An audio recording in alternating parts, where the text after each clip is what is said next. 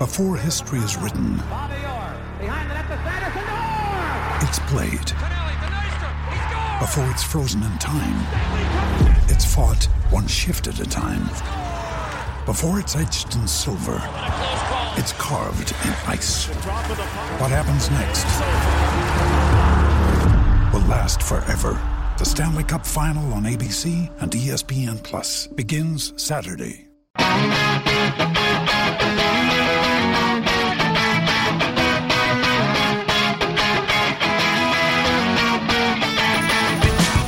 Hello and welcome to the Record Celtic podcast. I'm Darren Cooney and today I'm joined by Record Sports' Craig Swan, who's sunning himself, slaving away in Dubai with the Hoops. On the pod today, Craig takes us inside Celtic's Dubai training camp, provides us insight into the mood of the players, tells us his daily schedule in the Emirates State and offers a view on what the break can do for the squad. Also, he gives us the latest on the potential permanent signing of Odsonne Edouard, provides other potential incoming transfers, and Craig also lets us know who could be leaving in January. Hello Craig, how are you? Yeah, I'm good, Darren, yourself? Yeah, very well, thanks. How's it over there? Is it a glorious day? Quite busy outside. It's a nice day today, yeah. Sunshine, blue skies, a lot of people out and about at the moment. Thursday obviously being Friday, as we would know it over here, so I think there's a few people finishing early and heading for various nice places to start how the weekend works here, Friday, Saturday, so yeah, busy, all good. Okay, good. And how's the mood of the players?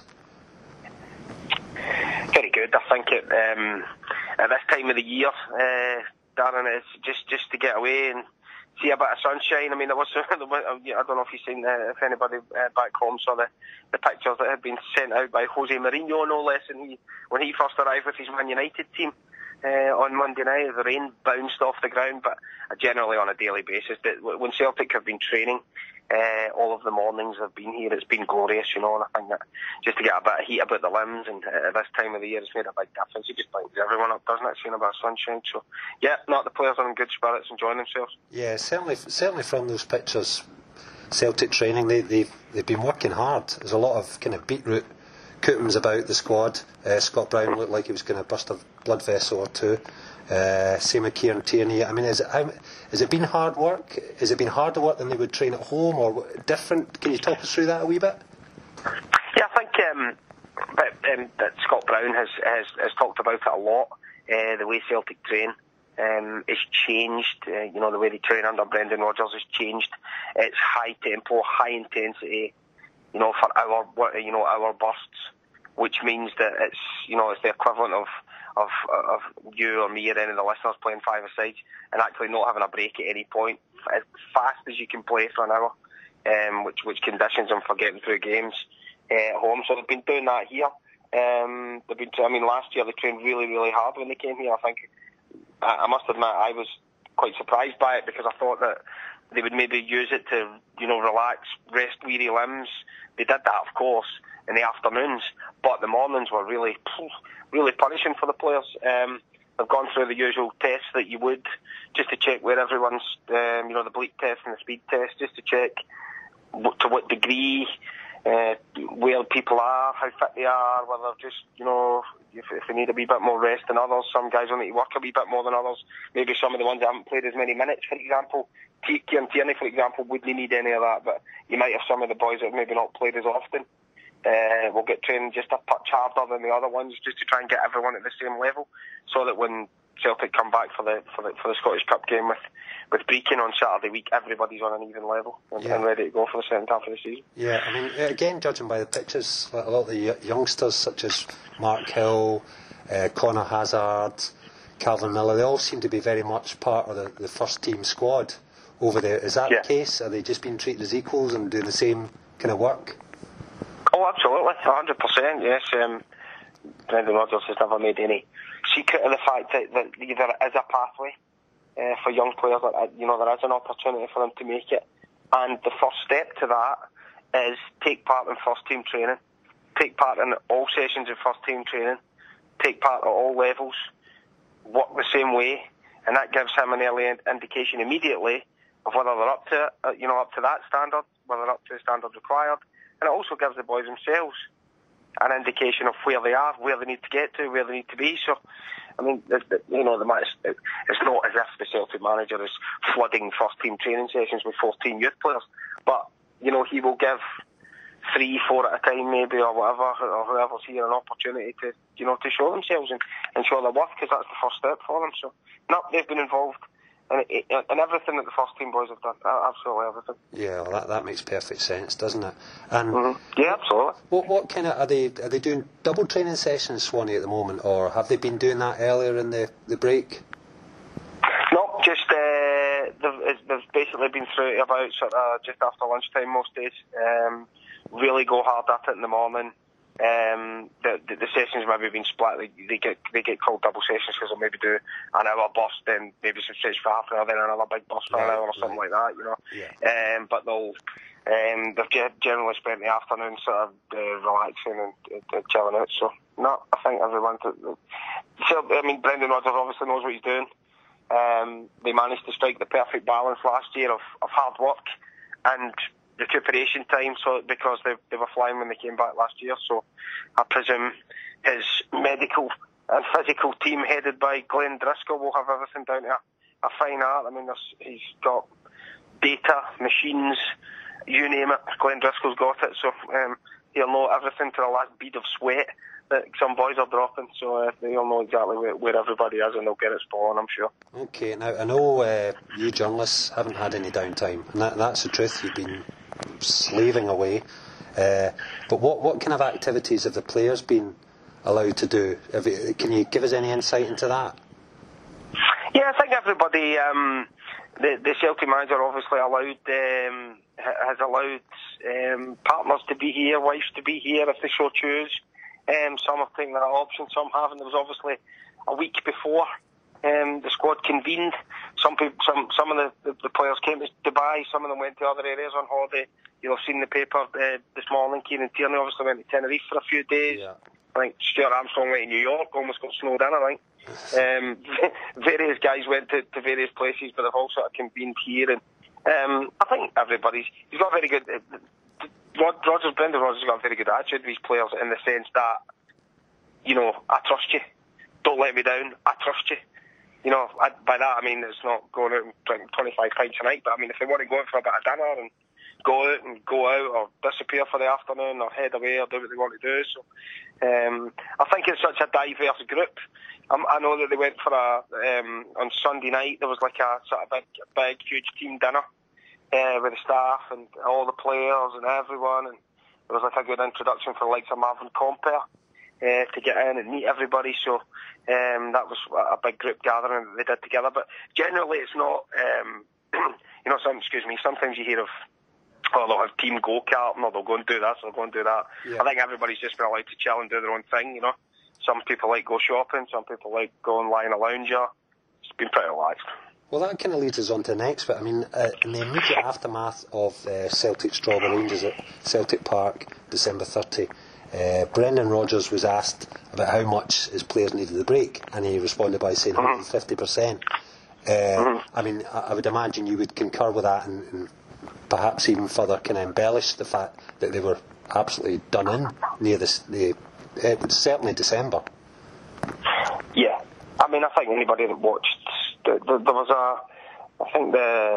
possibly the Aberdeen second half performance 2 days before Christmas, and the first half of the game at Dundee at Dens and Boxing Day. There was a vibrancy about Celtic. Other than that, they looked pretty flat through December.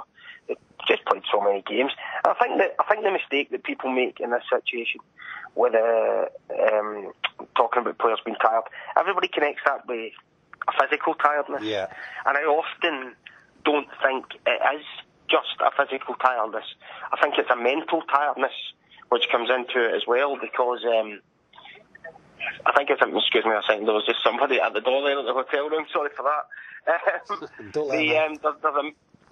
There's a mental tiredness as well involved, where it's, if you think about it, it's every Saturday, every Wednesday, peaking the mind for big games, getting into tune, having to start games well. It can be wearing you, as anybody who's listening will know. If you go to work for 6 months in succession without a holiday. Yeah. Getting up every day and going to your work every day and every day and every day. Mentally, you just need a break. And that run. And I think it's as much about... You know, and the unbeaten run, you know, must have taken so much mental energy. Yeah, and the Champions League qualifiers and then the Champions League group games. You know, it's just you're having to raise the mind for... Now, I guess only you and I may not know exactly how that is exactly to their level, because, you know, perhaps only an elite sportsman or, you know, an elite guy would know what that's like to have to do it. But like I say, the best comparison I can give is, you know, anyone that's listening who's going to work for 5-6 months in a row without a holiday. Yeah. Gets to the point where they just need to switch off because it's getting too much. So I think it's as much about that. I think it's as much about, as I said, just relaxing, just sitting down for a wee bit, just having a break, just letting the mind rest more than anything else. Not having to get yourself keyed up for a big game that's coming up. Not having to stress and take in tactics and just have 2 weeks where you can just clear the mind, you know. Yeah, I think that's spot on. And I mean, Kieran Tierney's been just incredible the past 18 months or so, but I think, you know, that was his performance kind of highlighted that against Rangers on that day. He just looked done, you know. Done. Yeah. It's not an easy thing. But I mean, listen, it's what, as everyone says, it's your job. It's what they get paid for them. So, but they do need to have some sort of mental break. Okay. Sure. Okay. And you understand Manchester United, Liverpool, and well now Aberdeen are out there. Is there any kind of interaction? What's the geography between all the clubs? Are they particularly close by? No, but we're actually asking that. Would you know? It was something.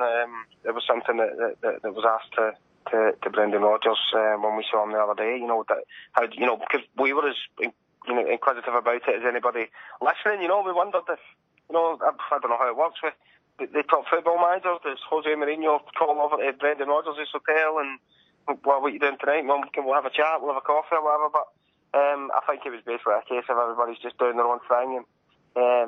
Just away meeting their own people and concentrating on their own things. They're quite, I believe, the area towards the marina is kind of where Liverpool and Celtic are quite close. Right. Manchester United are quite close to that. Aberdeen are a little bit different. They're maybe about 30 minutes outside the town centre. They're down at it's like a centre of excellence at Jebel Ali. Oh yes. They're not a lovely place down there, but they're a bit further out. The city centre, but it's we went down to see them yesterday, and they're in a nice spot as well. So, but no, it's such a big city and such a vibrant city that you can get kind of lost in it. So, no, there's not much. They all train at different places as well. Celtic have been using Al Vassals stadium to train, and various Aberdeen have got their own pitches down where they are, and Man United and Liverpool have sorted their own stuff out. So, no, there hasn't been any cases of Virgil van Dijk bumping into Scott Brown outside H&M, that's for sure. Well, not that I know of, anyway. Okay, right, and then on to transfers now. Craig, you wrote this morning about Rodgers giving a latest on Edouard. Can you expand a wee bit on that? Odsonne Edouard, and he seems to be not entirely convinced just yet, or is certainly not going public with his intentions. Yeah, I think he was very. He seemed very relaxed about it. The Chelsea manager seemed very relaxed about a lot of things. He was, will be sort of thing, and outlined that he's been very impressed with Edouard, not just his football, but he outlined the way he's grasped the culture of Celtic, grasped his teammates, made a real effort, trying to learn the language and really integrated quite well. So he's been very encouraged by all those aspects. Not easy, of course, for a 19-year-old to come over as a third choice, but so I think he's been quite impressed with all of those aspects. But of course, what you also have to take into account is he hasn't had many opportunities as yet, obviously because of Griffiths and Dembele.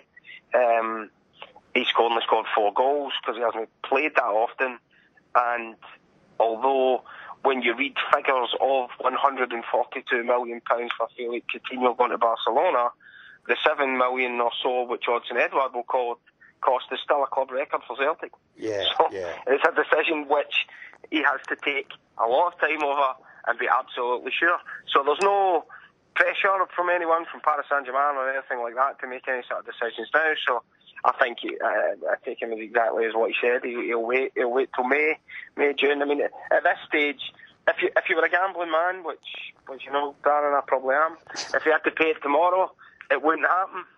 But if Mr Dembele happens to go before the end of the month, which we don't know what's going to happen there, if he goes, all of a sudden Odsonne Edouard starts an awful lot more games, might score 10, 12 goals in the second half of the season to help Celtic win a treble, then you do pay it. Yeah. So I think the Celtic manager's approach to it at this moment is absolutely reasonable, and I don't think anybody would have any complaints about the way he's going about it. So it seems the right thing to do as far as I'm concerned. Okay, so just to confirm, it's not so much that he has any misgivings or doubts about Odsonne Edouard. It's just more he doesn't need to make a decision yet. So why commit himself? That seemed, and he also made a very fair point when he said this is also about both parties. You know, Odsonne Edouard might go to Brendan Rodgers' office on the 15th of May and say, you know, you guys have been really great with me, I really appreciate it, but I don't like Glasgow that much, I don't like Scottish football that much, I wouldn't want to sign here permanently. You know, I'm not saying that that's what's going to happen, but what Brendan Rodgers says was it's a two-way thing. You know, we've got to have a look at Odsonne Edouard, but he's also having a look at us as well, and just trying to decide, you know, he's settling in, seeing what it's like. So, as I say, there's no pressure, there's no stress. No one's pushing for any decisions just now. There's so much football to be played till the end of the season that he only has to worry about the things he has to worry about now. Brendan Rodgers, there's no point worrying about things that are don't need to be decided for another 5 months. Okay. Now, you've obviously watched Celtic most weeks. You've seen Edouard in action. What do you make of the player? What are your thoughts on him? What does he bring that perhaps Griffiths or Dembele don't? What does he need to work on? Just give you your wee profile of the player. I think there's a phrase that we use quite a lot when you see guys of that age. He seems a bit raw. I remember a couple of people thought Dembele was raw when he first came. Yeah. I think it's very difficult to judge him because all strikers, listen, we've seen it with Moussa Dembele and Lee Griffiths. Now they are, without question, the top two. One of them Scotland's international number 9. The other one's rated about 25 to 30 million pounds. If they don't play every week, even they look a little bit off it, as we've seen with both of them. So you're trying to judge a young player on when do we see him, maybe for a 15-minute sub-cameo every 3 or 4 games. So it's hard, so I don't want to... For what we've seen, he looks a bit rough and ready around the edges. The touch is maybe not fantastic. Yet he has done 1 or 2 things in games where you think, well, there's definitely a player in there. Yeah. But it's so hard to make a judgment. And we are the international capital of the world on snap judgments in Scotland. We decide on players within 2 games, whether they've got it or not. And I think sometimes it can be, you just have to hold your hands up sometimes and say, look, can't judge him. Haven't seen enough of him. I mean, the kid scored the hat-trick in a game against Motherwell, so he's obviously got something. But for Celtic to pay £7 million, he would have to show it, get an opportunity to, and then show it on a far more regular basis. Or he would have to be doing incredible things at Lennoxtown on a daily basis to convince Brendan Rodgers to pay it. So I suspect it comes across as a sitting on the fence answer, but it's the old adage of, I think there's a player in there, but we just haven't seen it totally yet. A bit like Oliver and Chav. Aye. Listen, everything you've said is entirely fair, because I think you're absolutely right. In Scotland, fans, journalists even range from one end of the spectrum to the other over a player. I mean, Dembele was going to be the world superstar striker 1 minute, and then, you know, after an indifferent display against Rangers last month, people are rubbishing him. He's not good enough, and he's just come back from an injury.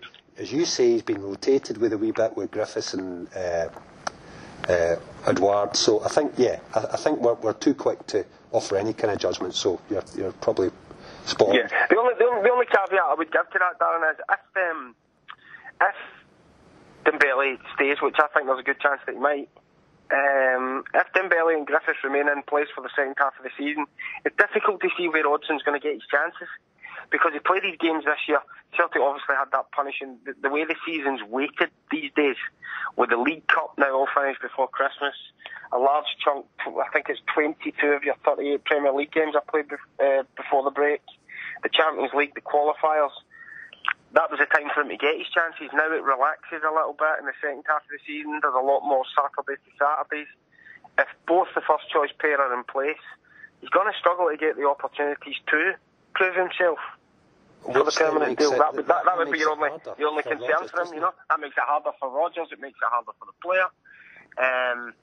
But, as I say, you deal with these things as they go along. The one thing Brendan Rodgers certainly can't do is roll the boy out, say, no chance, it's not going to happen, destroy the boy's confidence, then has to sell Moussa Dembele because Celtic get a ridiculously good offer, and he has to turn around to Odsonne Edouard and say, kid, you're going to have to help win us a treble. Yeah.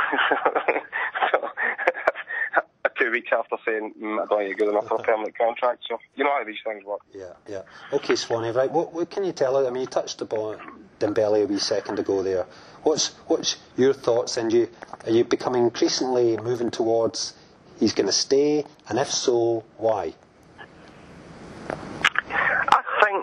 I mean, this is just an opinion of mine. I think the people in charge of, I think Moussa Dembele himself, I think the people in charge of Moussa Dembele are very careful. They're not the type of people who just jump in for money, and it's all about the development of the player, the right career path, going to the right club. Because of that attitude is the reason why he's at Celtic in the first place. Because they had it mapped out and they knew, right, the next step is go to a big club with a lot of pressure, go prove yourself, go play in the Champions League. So I think the fit will have to be right for Moussa Dembele, and I don't just think it is a case of a club offers X amount of money that would be acceptable to Celtic, so that's it, Moussa Dembele has to go. I think the club in question who make the bid, I think if it then gets put to Dembele's people, they will have a good, serious look at whether that club is a good fit for their player. Yeah. And if he's not, then I don't think he would go. So I think all the pieces have to be right. Everything has to be right. And as Brendan Rodgers has said as well, financially this deal has to be perfect for Celtic. And he has maintained all along that they will only go for the market value.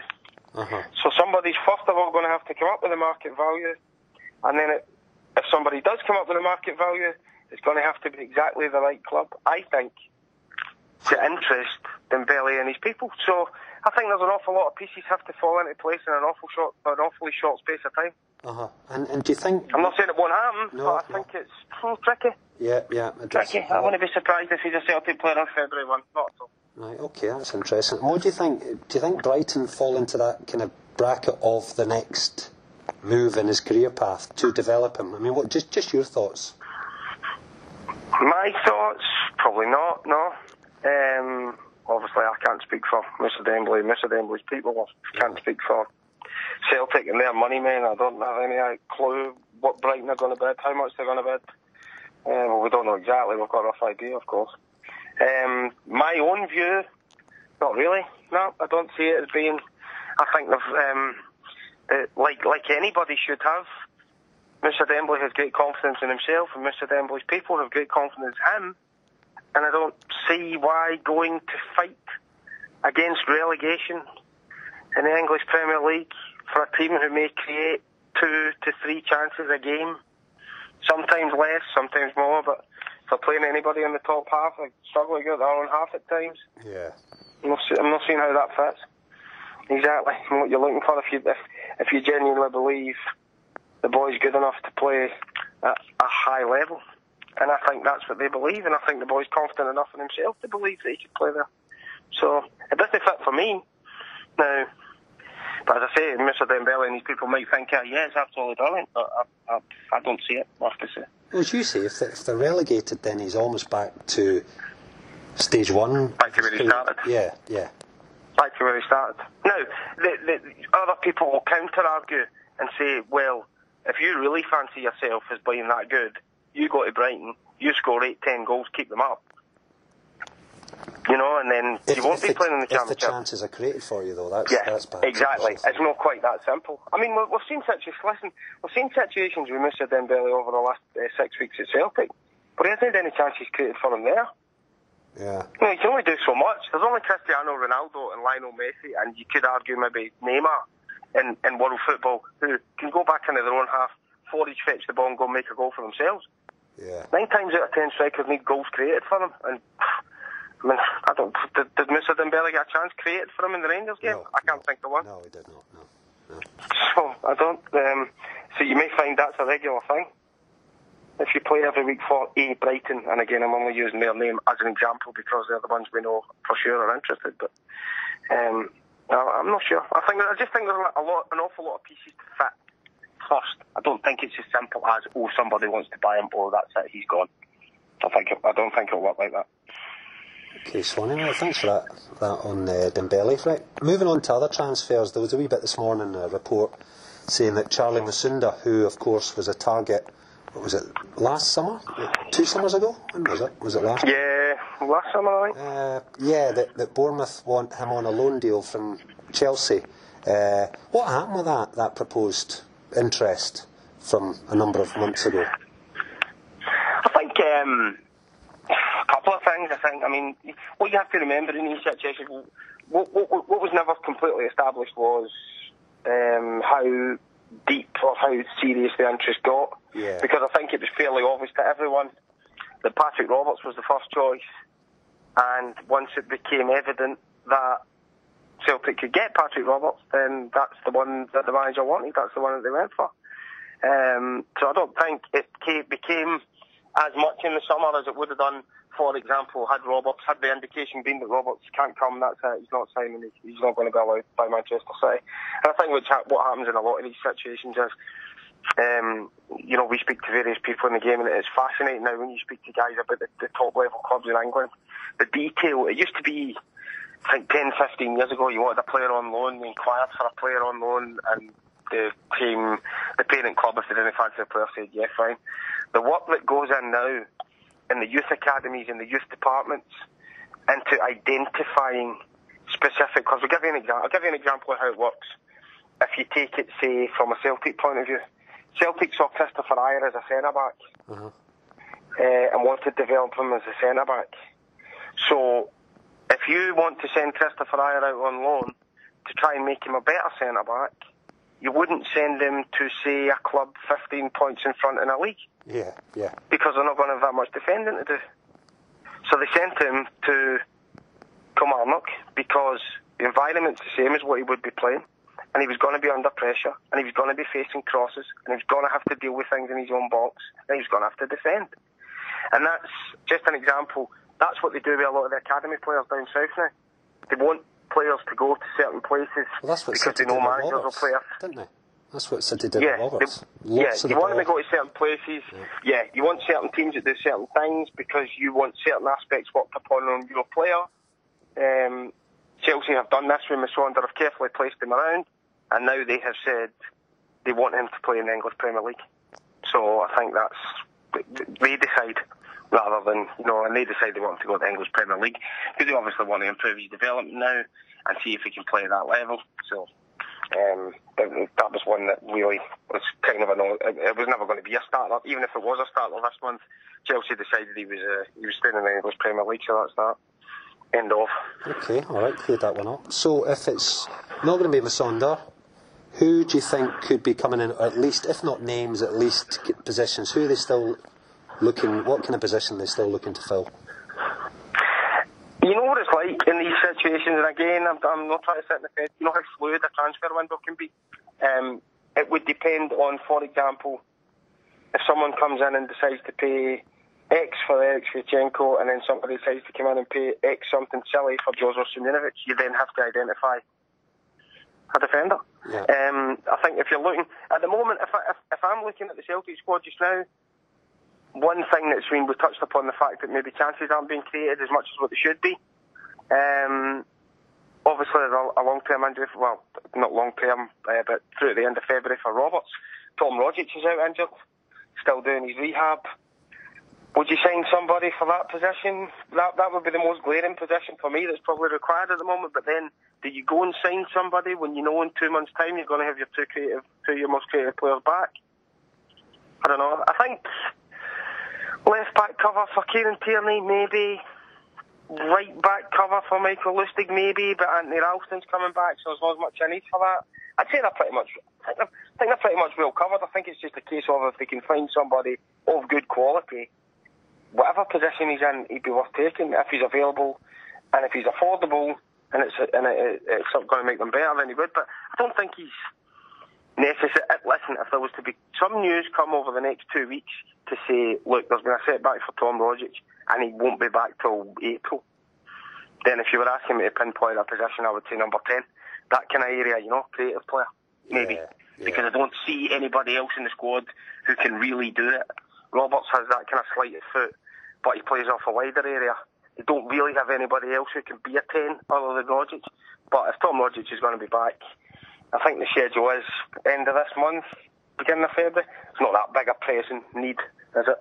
I wouldn't have thought, but that'll maybe depend on how Rogic is. But that would be the only glaring thing I could see for the run-in. Unless, as you say, Sviatchenko or whoever leaves. Well, Sviatchenko's going to go. I think that's pretty obvious. I think that's been made fairly clear. Still obviously, Denmark, the thing in a compa. Still Denmark? Well, I think there would be interest there. I know there is interest there. Yeah. But I think my own mind tells me, and certainly some of the things I've heard or read from Eric Sviatchenko would suggest that I don't think he would like to go home just now. I think he would rather go to England. I still think he believes he can play in the English Premier League. Who says there's anything wrong with a player having some confidence, eh? I'd suggest he may have to go via the Championship. But I think I think if he had a choice, he would maybe be there, or maybe the German Bundesliga or something. I don't think he would like to go back, but he may not have an option. And there's obviously a lot of people looking at Jozo Simunovic. There has been for quite a considerable period of time. But no one's actually been prepared to come forward with a bag load of cash and make the commitment to try and buy him. So, Lazio were another name yesterday, weren't they, with Simunovic? Yeah, again, it's from what we could gather, he was one of a bundle of centre halves, and that didn't appear to be. There certainly hasn't been anything, as far as we're aware, made to Celtic, as far as we've been made aware. Celtic haven't heard anything about it, but of course we all know how the transfer window works. If the business isn't done by the 1st or the 2nd, it tends not to be done the 29th, 30th, 31st. Yeah. Do you think Celtic are ready to connect? With a lot of chat in between. A lot of stuff, but not a lot of chat on who will be moving on 29, 30 and 31. Yeah. You know what it's like. Do you think Celtic are ready to cut the losses on Simunovic though? I mean, he's good when he's fit, but that's been the problem, isn't it? For however long, he's just out injured so often. Yeah, well, I don't think there's anybody speaking out of turn by saying that the Brendan Rodgers has said from the very outset, a key to any player is talent and availability. He always makes the point that top players are always available. And if one of your players isn't available all the time when you need them, then you have to think, well, if we get an offer for him, we might take it. Again, this is just my opinion, but if Celtic got a good offer for Simunovic, you'd be tempted to take it, surely. Yeah. Surely. Yeah. Rodgers was quite pointed when he said that about Simunovic. It was pretty as scathing as Brendan Rodgers ever is. But it's amazing how things change, isn't it? Because at the start of the season, he was desperate. You could tell when the centre halves were missing, and the guys were getting injured, and they said, Simunovic and Boyata, that is my first choice pairing. And when I get them on the park, you'll see what happens. And they got them back together for the Old Firm game. They were solid, or they didn't have much to do. Then 4 days later, they go to Brussels, keep the only clean sheet of the Champions League group stage campaign away to Anderlecht in a 3-0 win, and you're thinking, yeah, see where he's coming from there. That's what he sees as a long-term partnership. That's it. Looks good.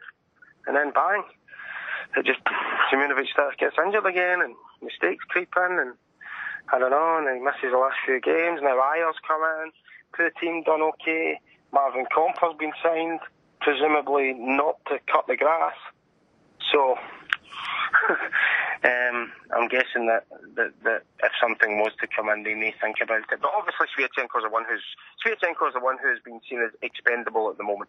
Yeah. It would take a substantial amount of money, I think, to then move Simunovic as well. Okay. And on Comper, you mentioned him there, Swanee.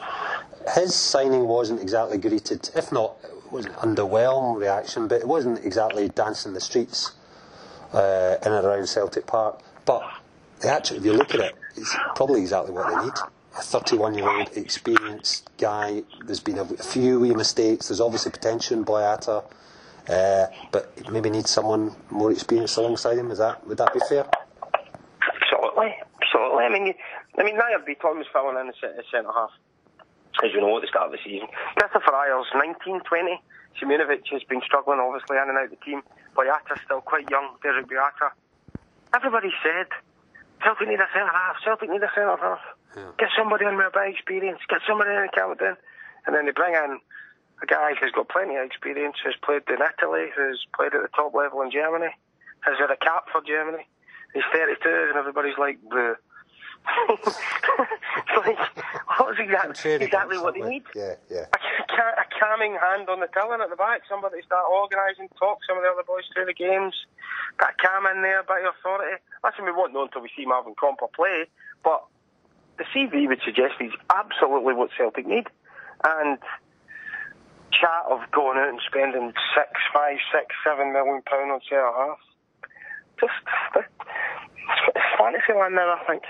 I just don't see where you're going to get a centre half who's so fantastically brilliant for £5-6 million. Where are you going to get one? If Manchester City want a fantastic centre half, they're going to give Everton £49 million for John Stones. You know, Liverpool want a fantastic centre back, they have to go and buy Virgil van Dijk for £75 million. Yeah. It's just, well, what do you get in the market for four? You know, they should go and buy a £4-5 million centre half. Well, what exactly does that get you? Yeah. I'm not sure. So, listen, we get somebody like Comper on a deal that Celtic got him on. He might turn out to be useless, but to me, it looked like a pretty shrewd piece of business. And speaking generally, I mean, it's always maybe the fault of fans, self included. Why can't a club go and spend $5 million on that player, forgetting that it's not just $5 million? The wages need to reflect that. So you're then talking 30, 40, 50,000 a week. And it's just, it's pushing beyond, you know, it's breaking wage structures all over the place, and it's just not doable. This is something that people sometimes fail to grasp. You've absolutely hit the nail on the head there, Dan. Hit the nail on the head. A £5 million player comes with £5 million players' wages, which are 45 to 50 grand a week. Yeah. You buy somebody at $7 million, he comes with that, you know, and so on and so on. I mean, there's talk about Virgil van Dijk and someone with 200 grand a week. People have to realise where our clubs in Scotland are at the moment, and although Celtic have much bigger financial muscle than anybody else, there's still limits there. You still can't be paying players 70, 80, 90 grand a week, which is what you need to be paying if you're buying 8, 9, 10 million pound players. Yeah. It's just a fact of life. Yeah. Okay. Right, finally, Swanee, there was a good spread that you wrote in the paper the other day with Roger. I'm not first. No, well, it's relative. Relative. Good for you. No, Roger spoke about Philip Coutinho the other day, and as you wrote, he's been sold for 3 million, however many. I mean, it seems to be a different figure in a different publication every day. It seems to just be rising. But you got him from Inter for just $8.5 million, making a profit of around about 134 million. Having not spoken directly to I have to hold my hands up. I didn't speak directly to the general secretaries and chiefs and banking men at Barcelona. So when I said 143 million, I was taking it from what everyone else said in Spain, basically. So if I'm a million out, I'm sorry. If I'm a million out, I'm sorry. Blame Marca. I think you'll be pretty accurate there. But what I was going to ask you, I mean, how much of that was down to Rodgers? I mean, we saw the effect of, especially during his first season, he got hold of James Forrest, made him a better player. He got hold of Callum McGregor, made him a better player. I mean, I would guess I'm kind of answering my own question a wee bit, but I'd like you to expand on it if you can, of the Rodgers effect, what he does to the player. What is it? Just coaching? Is it a lot of man management? Can you just talk us through it a wee bit? Yeah, I think. First of all, I think the profit that Liverpool made it's threefold. Firstly, they got a great bargain to start with in getting Philip Coutinho, because although Brendan, people are right to say that Rodgers kind of discovered him and such. Like, he wasn't signed from a back garden in Sao Paulo. He was playing at Inter Milan. Inter Milan had spotted him at 18. He was at Inter Milan and he had won caps for Brazil. So, there was clearly, Liverpool got a good deal there to start with. Rodgers got a good deal there to start with. The coaching and the man management and I think just the installation of confidence. I mean, he's got such a thing with, football and his way of working and, you looked at this, he made the point himself and he's quite right. Philippe Coutinho arrived at Liverpool very slight. One of these, everybody says the Premier League's all about power and pace and if you're not built, if you're not small, you have to be a tank to really cope with the physical demands. Well, Philippe Coutinho was a waif. He was like coming out of a boy band. But that didn't stop Rodgers saying, I trust you, I think you're good enough. I think you can play in that environment, and that confidence that he instilled into Coutinho, along with coaching, along with Coutinho's natural ability, then blossomed. But I think the third part is, the market's gone stupid as well. If the market was exactly the same as what it was 5 years ago when Liverpool bought Philippe Coutinho, they would probably have sold him for, say, 30. That would still have been a good profit. Yeah. But the market's just gone daft now. So, what clubs are prepared to pay 5 years ago compared to what they're paying now is completely... can you imagine we all remember being younger and, the money was paid for Alan Shearer or whatever it was, £15 million, people are falling down. Yeah. I mean, you can't get a second choice right back in the English Premier League for £50 million now. And everything's relative, and the transfer fees now, compared to what they were 5 years ago in England, are even through the roof. So, it's a threefold thing. He was a great bargain in the first place. The transfer market's gone silly. But of course, only a fool would suggest that, Rodgers' installation of confidence and coaching and management did not have a big influence on how good a player Philippe Coutinho has become. Yeah, makes sense. And I guess kind of Chris Ayers won his next moulding. He had a really good game in the derby last month, and he seems to have come on a good bit. Although Killie fans were all raving about him when he was down there. Yeah, I know. Again, it's just a case of getting somebody, working with them on a daily basis, giving them the confidence to believe they can play in said position. And, Ayers, because he hasn't proved anything yet as such, he's come in, he's shown that he's got it. Now the task for Chris Ayers is to show on a consistent basis that you can be first pick centre-half for Celtic. But certainly the improvements are absolutely massive. You can see that. And Brendan Rodgers, and I would guess that the time he spent at Kilmarnock, which was Rodgers' design, have to be credited for that. But yeah, he looks as though he's one who may be next on the sort of progression list behind your Callum McGregors and Forrests and Armstrongs and all these guys who have been improved markedly under the manager. So he always says, doesn't he? That's what he says. Coaching players, improving them, making them better. It's as much about that as good buying, So Celtic can be quite pleased they've got someone who's prepared to invest his time and effort and knowledge into these boys, because it will save them fortunes in one hand and it'll probably make them fortunes in another. Yeah. Do you think, just on the final note, Craig, see the guys that are over in Dubai, the youngsters you kind of touched on earlier on, is there Mark Hill, are we likely to see anything of him, more of Calvin Miller in the second half of the season? Who would you pick as an emerging talent? Well, Miller was obviously dipped in stages at the start of the season. Yeah. He's one who looks as though he might get more chances. I would suggest he would probably, certainly of all the ones who are here, I suspect Miller and Mikey Johnson might be the ones that you see the most of between now and the end of the season, if you're going to see any of them. They would be the ones, as opposed to, I'm not sure how or Hazard or any of that would have much of a chance of playing more games than those boys. I would say that those would be the two. But listen, that's nothing new. Celtic fans know that anyway. They've seen Johnson. They saw Calvin Miller a couple of times at the start of the season, particularly good down at Kilmarnock earlier in the season when Celtic won there. So they know all about these boys, and they also know that the manager is quite prepared to play them if he has to, or if he wants to. So, and of course, you shouldn't forget Anthony Ralston, who has had that serious injury. He's been kind of forgotten about, Anthony Ralston, but he's on the road back, has just signed a new contract, and if the way Kieran Tierney recovered from serious injury to force his way into the team is anything to go by, then they might have an exciting one in Anthony Ralston as well, because he certainly looks as though he's got all the tools. Okay, marvellous. Thanks a million for joining us, Swanee. No problem at all. And I hope the rest of the trip goes okay. We'll speak to you soon. Yeah, hopefully, should be great. Yep. Top man, thanks Can't again. wait to get back. Thank you. Thanks. All the best, Darren. Bye-bye. That's all from us this week. We'll be back sometime next midweek. Don't forget to subscribe at iTunes or Audioboom to get the podcast as soon as it's available. And if you liked it, please review and rate us on there too. Thanks for listening.